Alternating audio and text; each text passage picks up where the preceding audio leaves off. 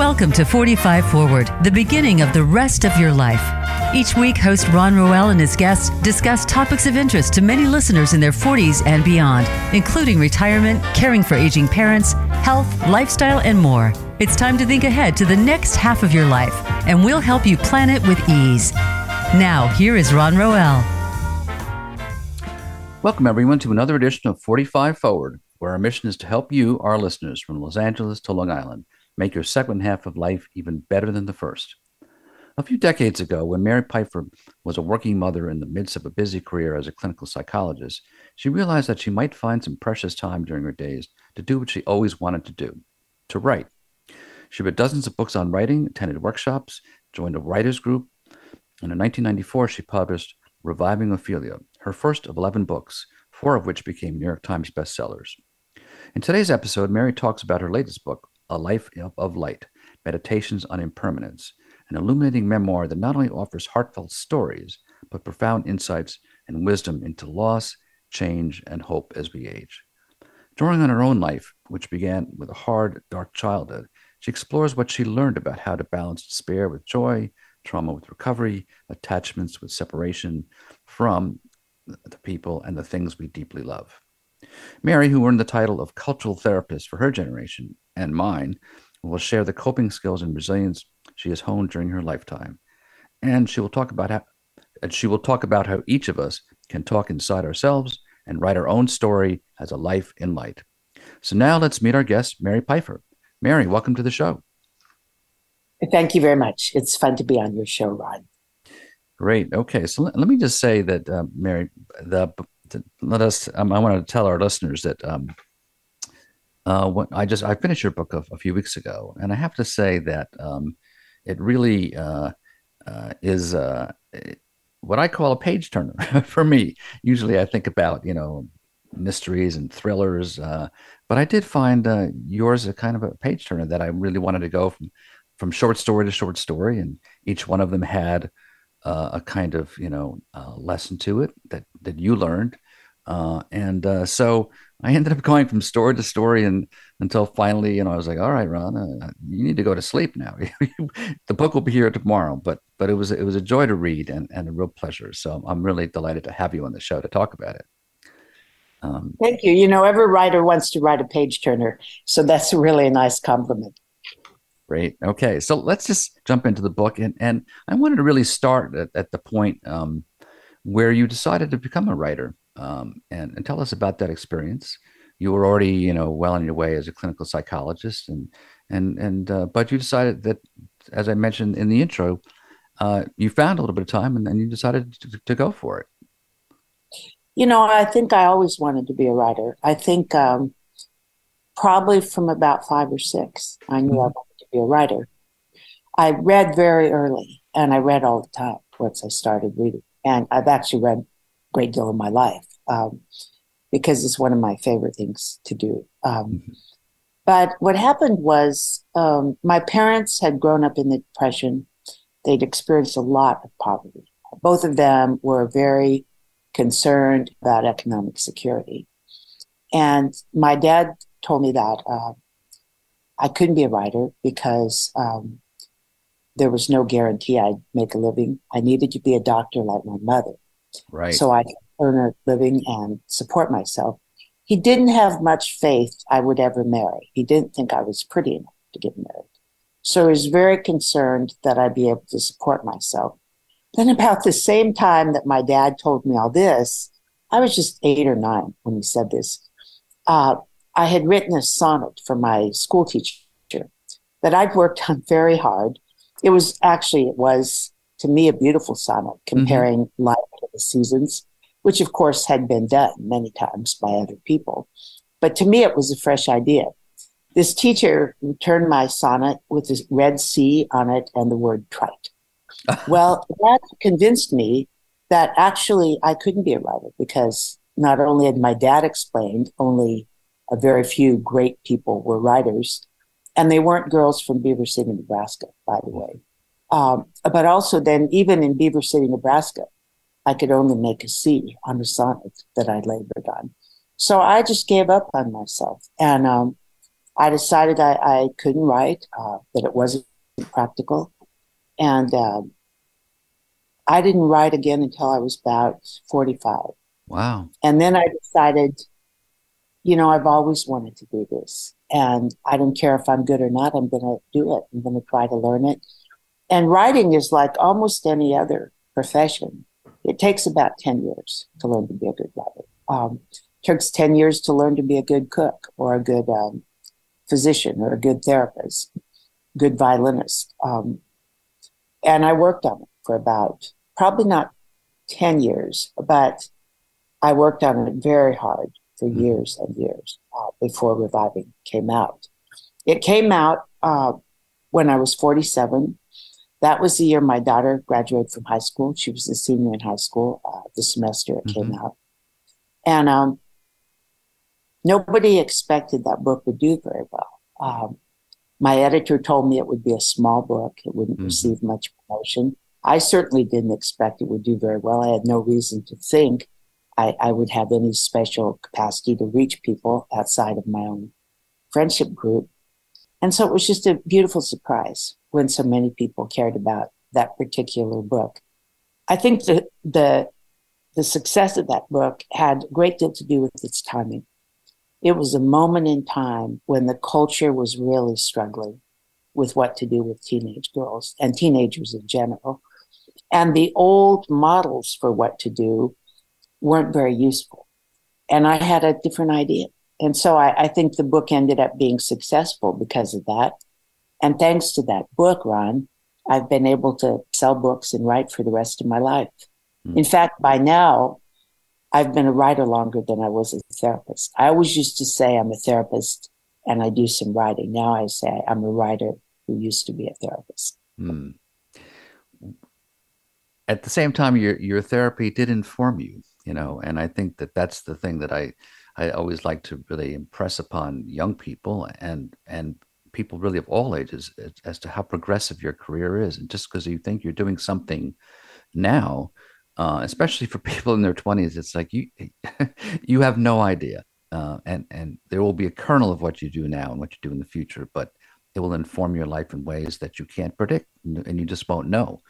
So I think you're right that you did hit a particular time, but you were ready to, and like, I think a lot of people just think, of writing as, you're a creative person. It's like, well, yes, but there's a discipline to it. And I think that your background sort of in nature and as a natural observer and, getting a PhD in psychology really helped you develop that discipline in writing.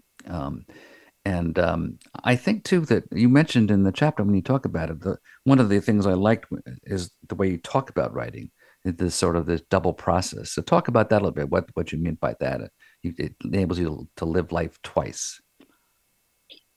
Well, writing is at its best thinking, and there's, from my point of view, sort of two lifetimes for writers. One of them is just lived experience. You're at a birthday party or you're at a movie or you take a walk around a lake. And then there's an opportunity to reflect on that experience and see if there's a deeper meaning or if there's a connection you can make between that experience and something else that's powerful to you or important to you. So I really loved writing as an opportunity to organize myself in a more interesting and intentional way. For example, I've written actually 2 memoirs, and both of them were in response to questions I had about my own life. My first memoir was Seeking Peace, and it was really written after I'd had a long speaking career and was worn out by it and was struggling to understand the effect of all the travel and speeches on myself, my true self. And then this current memoir, A Life in Light, was really my attempt to understand my whole life in terms of the concept of Komarebi, light and darkness, shadow and sparkle. Because my life, as I believe most people's lives, are a combination of the two. Yeah, let's talk a little bit about that because that leads directly into just the title itself, Life and Light, and your metaphor, and both literally and metaphorically, your association and theme of light. So how did you was that something that sort of accrued as you were writing it chapter by chapter, like, oh, this is the theme, this is really, and I guess you mentioned to me too that you mentioned in the book as well that you started writing it during COVID, right? Yeah, I had thought probably I was through writing, but when COVID came around, we were very isolated, as were almost all other people. Our family was far away, and I realized I needed a project for myself to keep from despair. And I also realized that there was something I knew from living my life that might be useful to other people in terms of coping with darkness and loneliness and depression.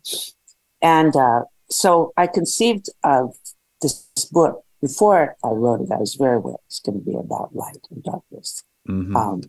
And I conceived of this book as a way to talk about various incidents in my life that had been challenging and difficult, where I was able to rescue myself or be rescued by someone, that then became a story of darkness moving into light. And it turns out, I think almost everyone could write a life in light. Almost everyone could go through their life and find incidents in which something happened to them, and through their own resilience and self-agency, they turned it into a better moment than it perhaps was. The other thing is I'm extremely sensitive to light. I love light, seek light. I'm always sitting in a sunbeam if I can find one. I can't hardly bear to be in basement rooms or rooms without windows. And I'm just outside. I was outside all the time as a kid. In the summer, I'm outside all the time now, if I can be. And light has a very powerful effect on me. There's some bipolar in my family. And I read in a research study one time that bipolar people have an extremely sensitive relationship to light, that's a diagnostic tool. Well, I'm not bipolar, but I think that light sensitivity may be part of my own psyche. Yeah, I think that's to me, as I was reading through it and going through your various iterations of light and darkness, I did find myself really drawn to it in ways I hadn't expected. It's really a powerful metaphor, and I thought back to my own childhood, and like, and while I like the different seasons, it's, summer is clearly my favorite, in spite of the heat and humidity. The Northeast, it's like, I was like, well, why is that? And it's like, it's because of the light. It's because the long days. That's what I really glory in. And it just isn't, interesting, but light and dark. But then light itself is a fascinating phenomenon. It's basically, colorless and yet, full of color. It reveals colors. So and it's this sort of primordial thing, right? In the beginning, God creates light, to separate from darkness. So it's a really, I love the image, and I think it's something that will resonate with me for quite a while. Well, thank you. And, in the book, I write about my first memories of light. When I was a baby, I remember experience. And I didn't encode it verbally because I didn't have words at that time. But I have a very clear memory of looking up at dapple light through a tree, the leaves dancing. And I remember as a baby just watching that and just thinking it was so beautiful, although I didn't have the word for beautiful. But there was something about it that was just so enticing to me. Right. Let me just transition from the light, but those sorts of experiences, to your relationship with nature, because that to me was also quite profound. And your descriptions are very specific. It's not just I was with the birds and I was with animals. It's, you would identify these specific birds, and you would know when specific birds sang and when they stopped, and when were the last ones before dusk. So talk a bit about that, because I think that's something that you and I have shared when we were, small children. And before we started our conversation today, we started talking a bit about just the loss of this relationship with nature in today's society. Yeah, well, I was very fortunate. I grew up in natural settings. I lived in, I was a baby in the Ozarks. Then I lived in Aurora, Colorado, which at that time was a kind of almost a little town on its own. With the street we lived on was on the edge of town in a dirt road in Aurora. And then later I lived in two little Nebraska towns, Dorchester, Nebraska, and Beaver City, Nebraska. In both towns, we lived on the edge of town. And so there were rivers, there were a lot of trees along the rivers.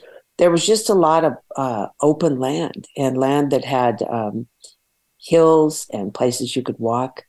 I also had, I think, 3 aunts and uncles who lived on farms. And farms are one of the best environments children can be in. These were old-fashioned farms with animals and apple orchards and big barns with haylofts. And I just loved being on farms and working with animals and being around the cousins as we were playing in different places around the yards. Yeah, that's when I was growing up on Long Island in the 50s. There were a lot of farms, and there was a lot of farms in back of my house along with the woods. And there is something about that I found compelling. And also just the vista is different, as you well know. You're in the Midwest. And that's something that I think growing up in the suburbs, you start to lose, is that sense of open space. And I'm glad that there are some, movements where I am to preserve open space. And I think that's some of it, that it's nice that you have open woodlands, but there's something about open plain space that I think that we miss in the Northeast, and I think a lot of people don't see it there, because unfortunately, your area is flyover country, as they call it. But I think that people really would benefit just to really have a sense of to spend some time, in looking out at the plains and getting a sense of space and vastness. I think I wrote this in one of my books, but for Nebraska, we don't have an ocean. We don't have mountains. So what our beautiful feature is the sky. The sky is our Rocky Mountains. And what we do have is just this enormous flat land with an endless horizon. And there's places in Nebraska where you can go out and lie down on the road at night and see stars more clearly than anywhere in the world. Yeah. Now hold up on that, Mary. We're going to take a quick break, but hold that thought. I want to keep that image in my head. But we're going to take a quick break. When we come back, we'll be talking much more with best-selling author Mary Pipher. So, folks, don't go anywhere. We have lots more to talk about.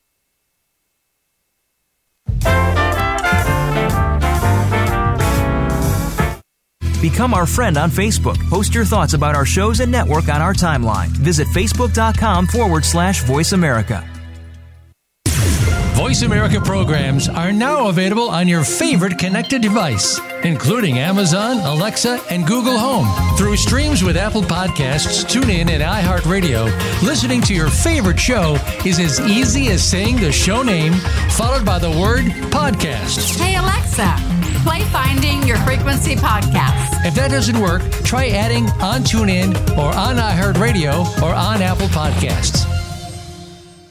Planning for college? Tune in to Getting In, a college coach conversation for tips, techniques, and insider perspectives. Hosted by Elizabeth Heaton, a former admissions officer at the University of Pennsylvania, and featuring her fellow admissions and college finance experts from Bright Horizons College Coach. The show shares what colleges are really looking for and how to highlight your hard-won achievements for the best chance at success. New episodes air every Thursday at 4 p.m. Eastern Time, 1 p.m. Pacific Time on the Voice America Variety Channel.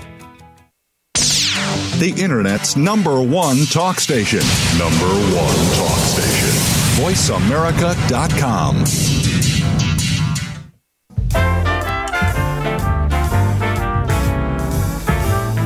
You are listening to 45 Forward. To reach Ron Roel or his guest on the program, please send an email to ron.roel@gmail.com. That's ron.roel@gmail.com. Now back to 45 Forward. Welcome back, folks. We're talking with Mary Pipher, a best-selling author of 11 books, most recently her memoir, A Life in Light, Meditations on Impermanence. Now, before the break, we were talking about Mary's relationship to the land. We were talking about Nebraska and the ability to lie down and see the stars, which is, I guess, also, partly you can get away from some of the light pollution of the Northeast, right? I mean, I think that's Yeah. This is out in the Sandhills of Nebraska, which are one of the most beautiful places on earth, as far as I'm concerned. So that's one thing. The stars outside of the cities are beautiful. Another thing I really like about Nebraska, is so different than most places in the world right now, is low population density. Mm-hmm. And I've always lived in places where there weren't very many people. And when I come to New York City, for example, I love it. I just love it. I hit the museums. I hit the wonderful restaurants. I see a lot of people that are really interesting, that are in the publishing business, that have worked with me over the years. And I'm just amazed at how exciting New York is. But after about 4 days of it, I'm tired. And I'm real happy to come back to a place where it's just quieter and people move more slowly. So I think everything place is beautiful, has capacity to be beautiful. I think where we grow up has a tremendous impact on how we see the world. For example, my daughter lives in Canada right now, and she lives in an area where it's naturally forested. And I think it's beautiful that I was just up there seeing the maples in October. But on the other hand, after a while, I feel like, well, there's too many trees here. I can't see the sky as well as I'm used to. That's just some kind of imprinting on nature, where a certain kind of landscape is so basic that we yearn for it. I yearn for it when I'm away from it. Yeah. I think that wherever you are, if you can have some association with the nature where you are, it's important. And I think that one of the things that that we discovered during COVID, when we were cooped up and we had to be socially isolated from people, was that people really did better, much better, when they got to be outside and they could take walks and they could be, in a natural setting. And there is something calming about it. There is something connecting about it. So, we have this, human-centric view of the world. And I think sometimes when you can get out of that and see yourself as part of a larger system, then it sort of takes the stress away. You can kind of say, okay, that I'm part of something bigger and it's okay, and so I think that that's something that really came out as a result of the pandemic. One of the few things that came out that was really of value to people. I think that's right. I live by a city park with a dam and a lake. And this lake, the dam just looked like the Easter parade during COVID. People were out all the time.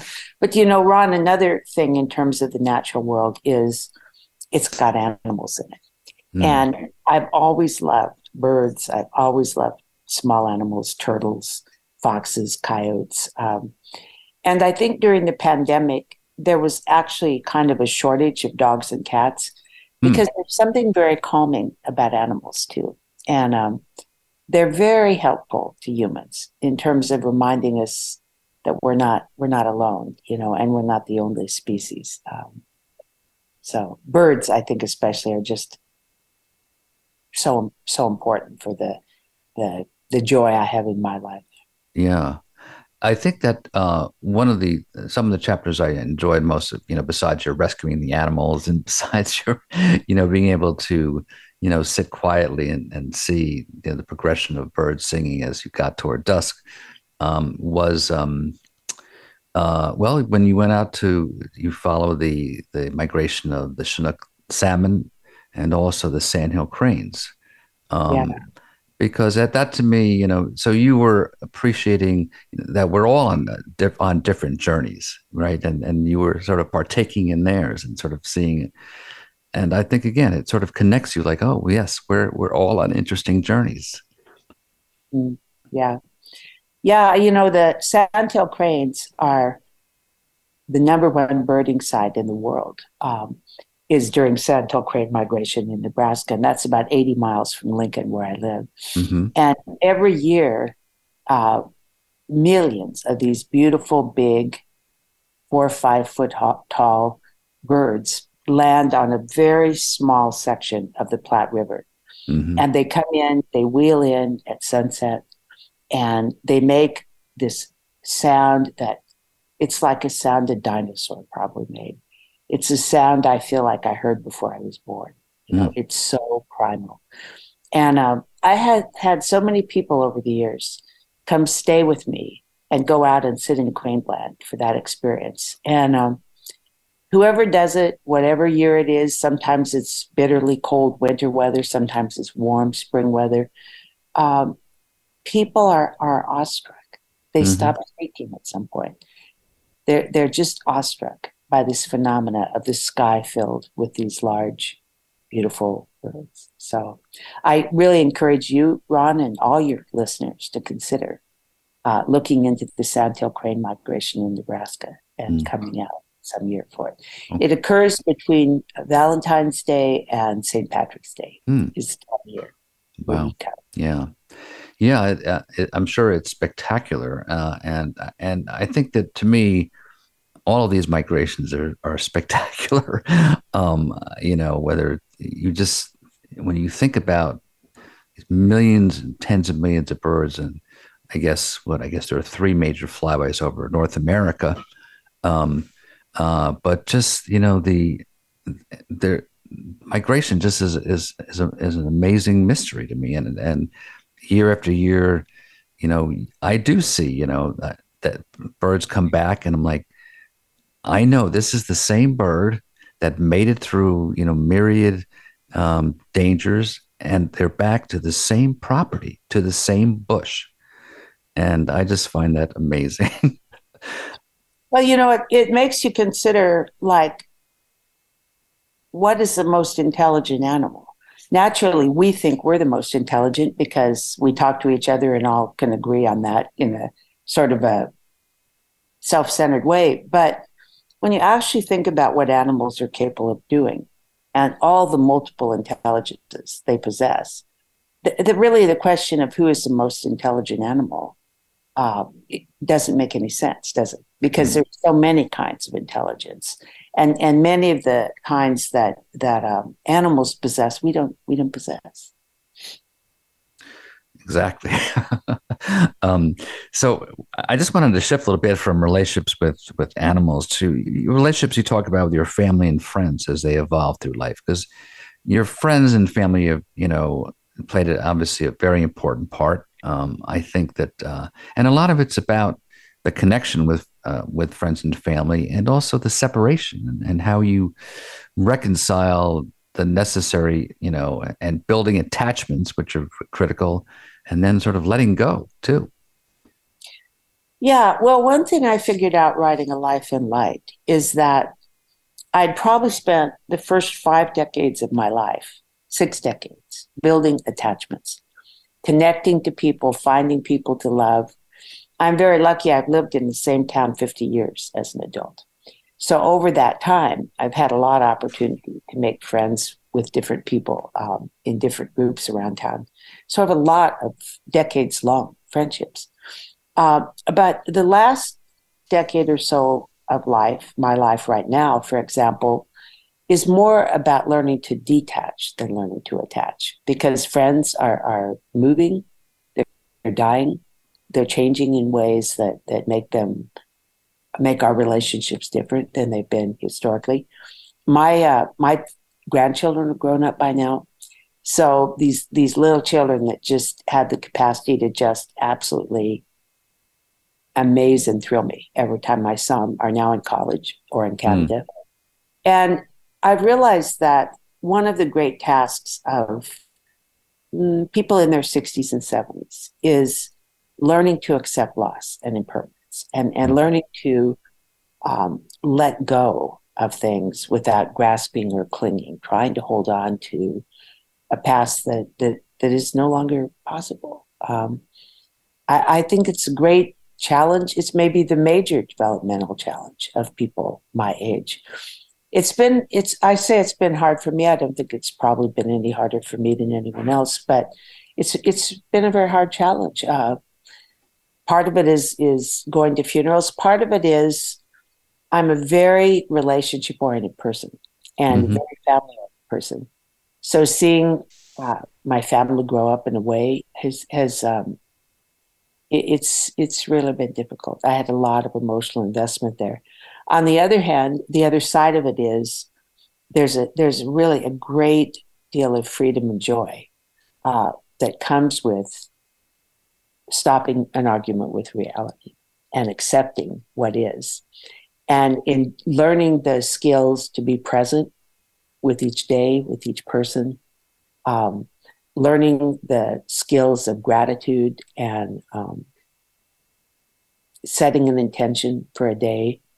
And these things can really make a difference, I think, in terms of living happily without the relationships that were always part of a life. Yes. And I think it gives you some time to reflect on, in the writing on your relationships. And I found it interesting, going from talking about, your being raised by your mother to you raising your children.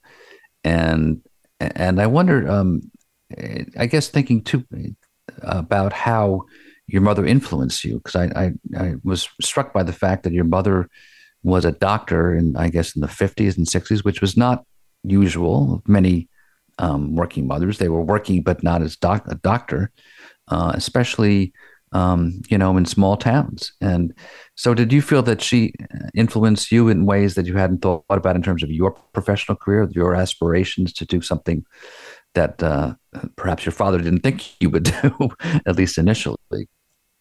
My mother was a tremendous influence on me, and I loved her very much. I loved her just so much from the beginning until she died, and I was the primary person seeing her through her own death. Mm-hmm. But it was a very interesting relationship. She was a very smart person, a very moral person, someone who did a great deal of thinking about the right way to do things. But almost from the beginning, I think I was maybe 18 months, 2 years old when she started medical school. And my dad was away, and I had a brother 11 months younger than me. So almost from the very beginning, my experience of my mother was she was rarely around.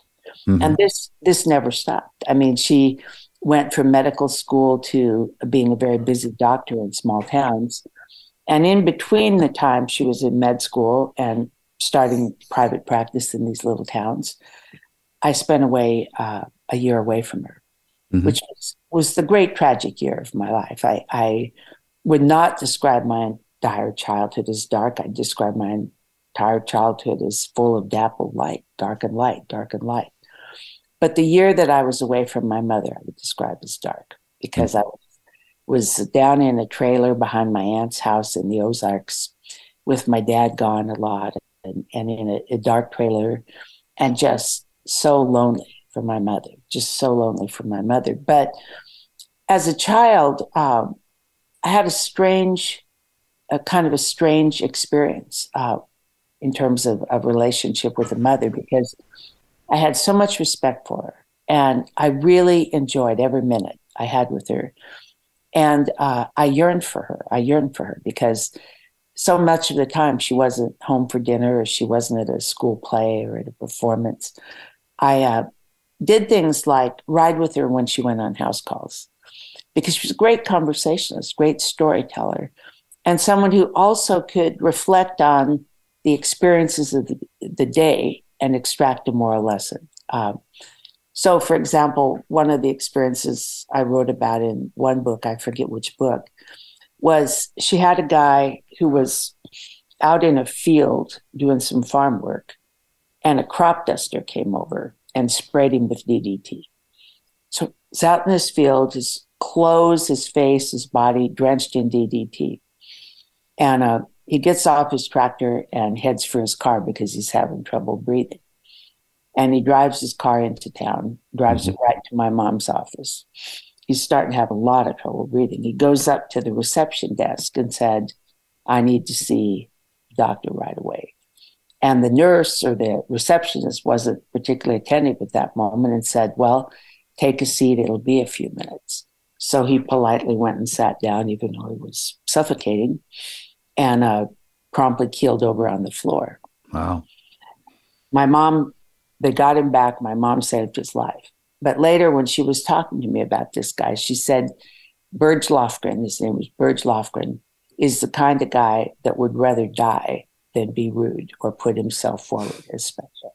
So she could make little points like that about people that became very interesting to me. In that way, I think, Ron, she primed me to become a psychologist because she was very interested in what the behavior of people meant. And I'm very interested in that myself. Yeah, I think that's certainly that sense of curiosity. I think that your mother instilled in you, is something that really has an impact on you. To be curious about the world and how things work and what things mean, I think is something that's really of value. And I think you just picked that up by osmosis by being around. And I think that I want to ask you some more about that, but we're going to come up with another break very shortly. So I just want to hold on to that thought once again about the relationships of your children to their parents. So folks, we're going to take another quick break, but don't go anywhere. We'll be talking much more in our last segment with best-selling author Mary Pipher. So we'll be right back.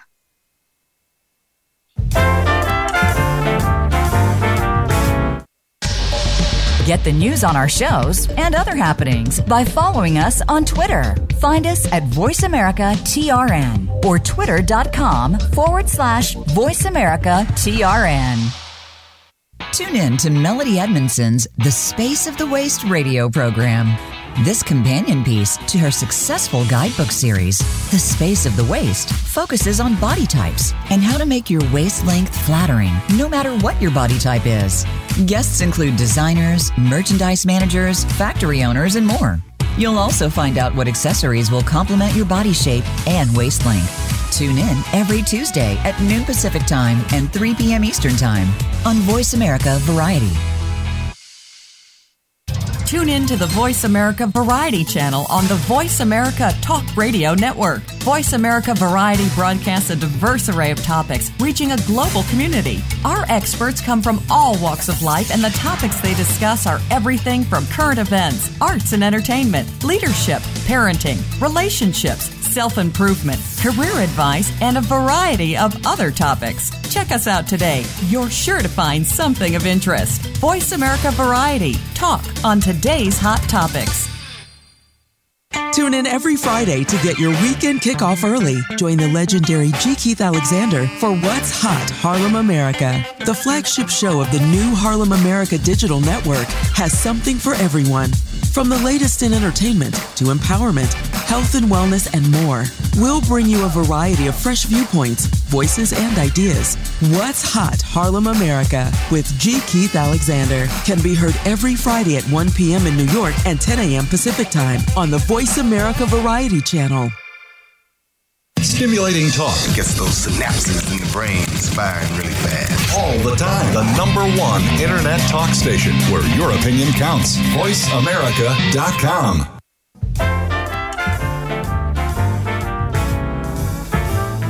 You're listening to 45 Forward. To reach Ron Roel or his guest on the program, please send an email to ron.roel@gmail.com. That's ron.roel@gmail.com. Now back to 45 Forward. Welcome back, folks. We're talking with Mary Pipher, best-selling author of 11 books. We're talking mostly about her recent memoir, A Life in Light, Meditations on Impermanence.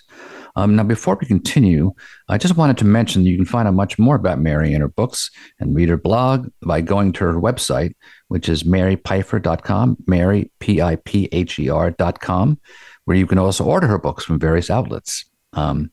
And if you go to my website, roelresources.com, you could also read a very interesting guest essay that Mary wrote in the New York Times a few months ago called How to Build a Good Day When I'm Full of Despair in the World. some light for us as we go through these troubled times today. So before the break, we were talking about Mary's relationship with her mother and what she learned from her mother. And one of the things I wanted to ask her before we get into our last segment about wisdom light is just a little bit more about how things seem to have changed between us and our children. And certainly what I really enjoyed about some of your stories, Mary, was your stories about you and your siblings and your friends playing in your own world. And I recall that as a kid too, that there was a little bit this sort of helpful separation from our parents, where they would say to us, just go outside and play, leave me alone. And so you didn't have cell phones. You had your imagination, and you had your friends. And I think that was a very useful time, a creative time for kids, and just sort of to recognize that there was this whole child world and there was a relationship to the adult world, but there was a separation that enabled you to be yourselves. Especially because I grew up in a small town, children could go anywhere alone after they were about 5 or 6 years old. Most kids had bicycles, and they were expected to take care of themselves in the summer. Their mothers or fathers had their own plans. Parents weren't as child-centered as they are now. Mm-hmm.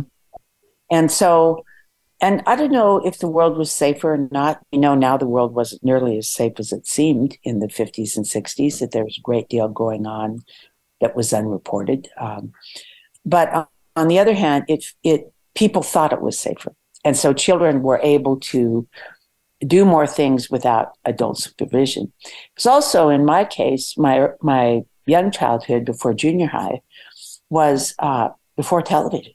Mm-hmm. And so if children wanted to be entertained, they usually had to go find some other children and do something with them. And in the winter, I remember we read a lot. We played a lot of board games because that's what we played with animals. We had pets. And in the summer, we generally played with other children. And I happened to be in my neighborhood the oldest child. And so I did a lot of telling stories at night, telling ghost stories at night as we lay on the grass, and orchestrating. We had kind of a tornado shelter, root cellar, which became just a wonderful vehicle for stories. And we could pretend it was a cave we were in, hiding from attackers. We could pretend it was a place we all lived after our parents had been taken away by the Germans, and we were taking care of ourselves in the city during World War, where we could make up anything we wanted to. We had a lot of clubs. We had a swimming pool we could go to and all play all afternoon. I think it was wonderful for children. And I know it's a different world for children now. I know from my own grandchildren that live in an urban environment, they spend a lot of time. They have organized activities, sport, and so on. But they spend a lot of time on devices and a lot of time at home in their rooms. So it's just a very different world. And I don't want to say it's better or worse. I like the world I grew up in. I feel lucky and privileged that I was able to grow up in that world. And I'd like us to take good enough care of the planet that children always have the option to grow up in a world that's got lots of animals and places to play. Yes, I hope so too. The world has changed, and it's hard to it doesn't really do much good to place a judgment on it. It just is what it is. But there are things you can do to adapt and recognize it. I mean, one of the things that you talk about, is separation, leaving your family, and certainly this has become, one of the things that I've studied myself is just the issue of family caregiving, and of course, this makes a big difference when you have a mobile society, and then your adult children move away, and you're no longer with your grandchildren, and then how do you get care? it's easy to harken back and say, well, in the old days, the family stayed in the community, and parents live with their grandparents, and they're all But in fact, that was true for a relatively short time. And before that, right, we were pioneers, and people, got up and moved, across the country. So this mobility has been with us for a while, and just is something that I think we have to basically just come to terms with and understand. And as you said earlier, acceptance is a big part of it, and making the best of situations. And whenever you can see your folks, I think about even the advantages of technology comes about in sometimes unexpected ways. Even for me to meet you came through an old friend of mine that I was my editor at Newsday, and she was a very special editor, and we stayed friends over the years, and with her husband,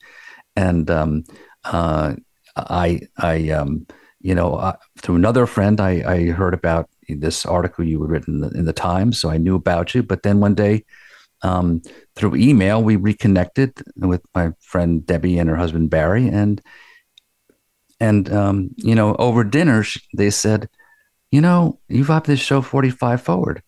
We know this woman who would be great on your show. She just happens to live in Lincoln, where they grew up and had families. So, technology can do wonderful things as well, as isolating. So it's something that, it's neutral, but it's what we make of it. Especially as we get older, because there are opportunities to use it to reconnect with people. Well, absolutely. And, I think it's difficult for all ages, this geographical separation. Mm-hmm. I agree with you completely. In fact, there's an Irish word, I can't remember right now, but basically before the younger generation left Ireland to come to America during the potato famine and the years of the great migrations across the Atlantic, they had a wake when they left, because families knew they'd never see each other again. Nobody was doing travel back and forth across Europe, especially poor people. And it's much better now. There's all kinds of ways to stay in touch. But I also think it's a difficult situation, especially when people are dealing with aging parents that are far away. Mm-hmm. I remember one time I had 5 aunts, and I loved all 5 aunts. And one of my aunts had been a homesteader up on the Canadian-Idaho border. And she'd ended up, her husband was a logger, and she'd ended up being a high school or a elementary school principal. So eventually her husband died, and she's old, and she's in a nursing home. And I'm calling her from Lincoln, and I'm telling her how much she means to me, and how much I love her, and hope she's doing okay, and telling her a little about my life. And all of a sudden she interrupts me and goes, "That's all fine, Mary, but I need someone to take me to the bathroom." And I realized, well, much as I love her, I can be of no use to her right now. She doesn't need someone who loves her. She needs someone there who can help her with her immediate problems. And I think that's a dynamic that's just very hard to escape as people are separated and older. And it's going to be really interesting, Ron, because our generation of baby boomers, we're the pig in the pot. We're the python in the pig, the pig in the python. They're just the giant demographic bulge that's marched across the last 50 years. And now that we're getting older, how are we going to make these decisions about where we live and where we get the help we need and who we live with? And it's just really going to be interesting, I think, how we make these decisions. And our children, so many of us have children. I have, of my close friend group of women, I think I have 3 or 4 children who are women friends who have children living in foreign countries, not even just far away in the States, but living in Sweden or Germany or Japan and so on. Yes. Boy, we're coming up to the close here. I just wanted to work in a few more questions before we go, and that is, so the interesting thing about your title is your title and your subtitle, right? Life and Light, but also Meditations on Impermanence. And I think that's the thing that we struggle with is being able to how to come to terms with impermanence, and yet in your last chapter, one of your last chapters, you talk about how do you want to be remembered. So how did you tell us a little bit about those thoughts about what is important about being remembered? Well, I actually, to me, I'm not particularly interested in being remembered for my work. I know that's unusual, especially for most writers care a great deal about that. And I'm more interested in being remembered as a mom, very traditionally, as a mom, as a friend. And I'd like the ideas I had that were good to be remembered by people. That is perhaps a way of thinking positively about continuation, that if we've had a good influence in the world, our ideas and the impact of our lives will have some benefit to people who live on. I'm not at all afraid of death. If I were to drop dead tomorrow, from my point of view, I've had a wonderful life. It's not been a happy life all the time. It's had a great deal of tragedy and sadness, but it's been a really complicated, interesting, intense life where I was able to have an extraordinary number of learning experiences about the human race and an extraordinary number of really interesting connections with people and animals. And from my point of view, that's what people get. That's the ultimate we get. And so it's interesting. I don't fear death. The only things about dying or being gone that concern me are the people I'd leave behind and the people who struggle with that. But for myself, it's just never been for me an issue. Yeah. I think that what you say is really important. And I think that a lot of people, accomplished people, have a similar perspective, even though certainly, as you pointed out, that you want to be able to, that providing something useful for people, I think you once said, gives you joy. So that aspect of being useful, but it's in connection with people. And that from what I've read about a lot of people as they get older, they realize that what they think about is not their accomplishments, but their relationships. Absolutely. And I think that's a really important point to take as we leave. And unfortunately, that's all the time we'll have for today. I would love to invite you back. I'd like to explore your other books as well, especially a lot of them deal with women, which is, I think, important for me as a man to explore and constantly evolve my own thinking. But folks, if you missed my conversation with Mary today, you can listen to it as a podcast on voiceamerica.com.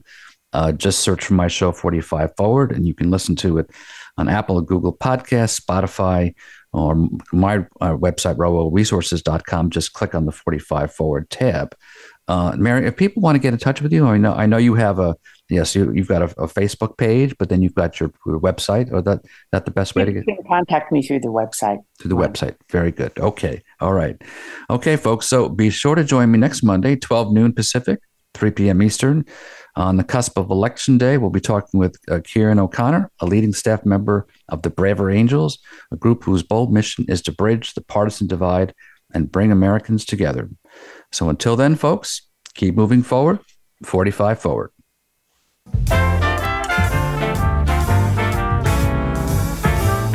Thank you for tuning in to 45 Forward. Please join your host, Ron Roel, for another great show next Monday at 12 noon Pacific Time and 3 p.m. Eastern Time on the Voice America Variety Channel. We wish you a great week.